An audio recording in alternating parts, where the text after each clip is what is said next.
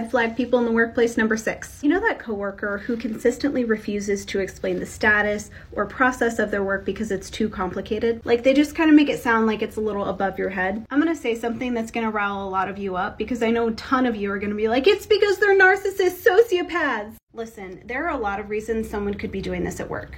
Yes, it could be because they're incompetent or they genuinely think that they are better or smarter than the rest of you. But oftentimes what this behavior flags to me as someone who has been in leadership and who's seen these people from all different angles is that this person is really struggling with their workload. And deflecting all questions is kind of a desperation tactic to cover up for the fact that they are drowning in work. They are terrified to delegate, they have control issues. These things plague a lot of ambitious people, you guys, and not just because they're narcissists. So if you're dealing with someone like this at the coworker level, try checking in with them in a genuine tone. You can get them to show you a little vulnerability. They will be a lot more receptive to you telling them, hey, I see your efforts, but here's how your behavior is affecting me as your teammate.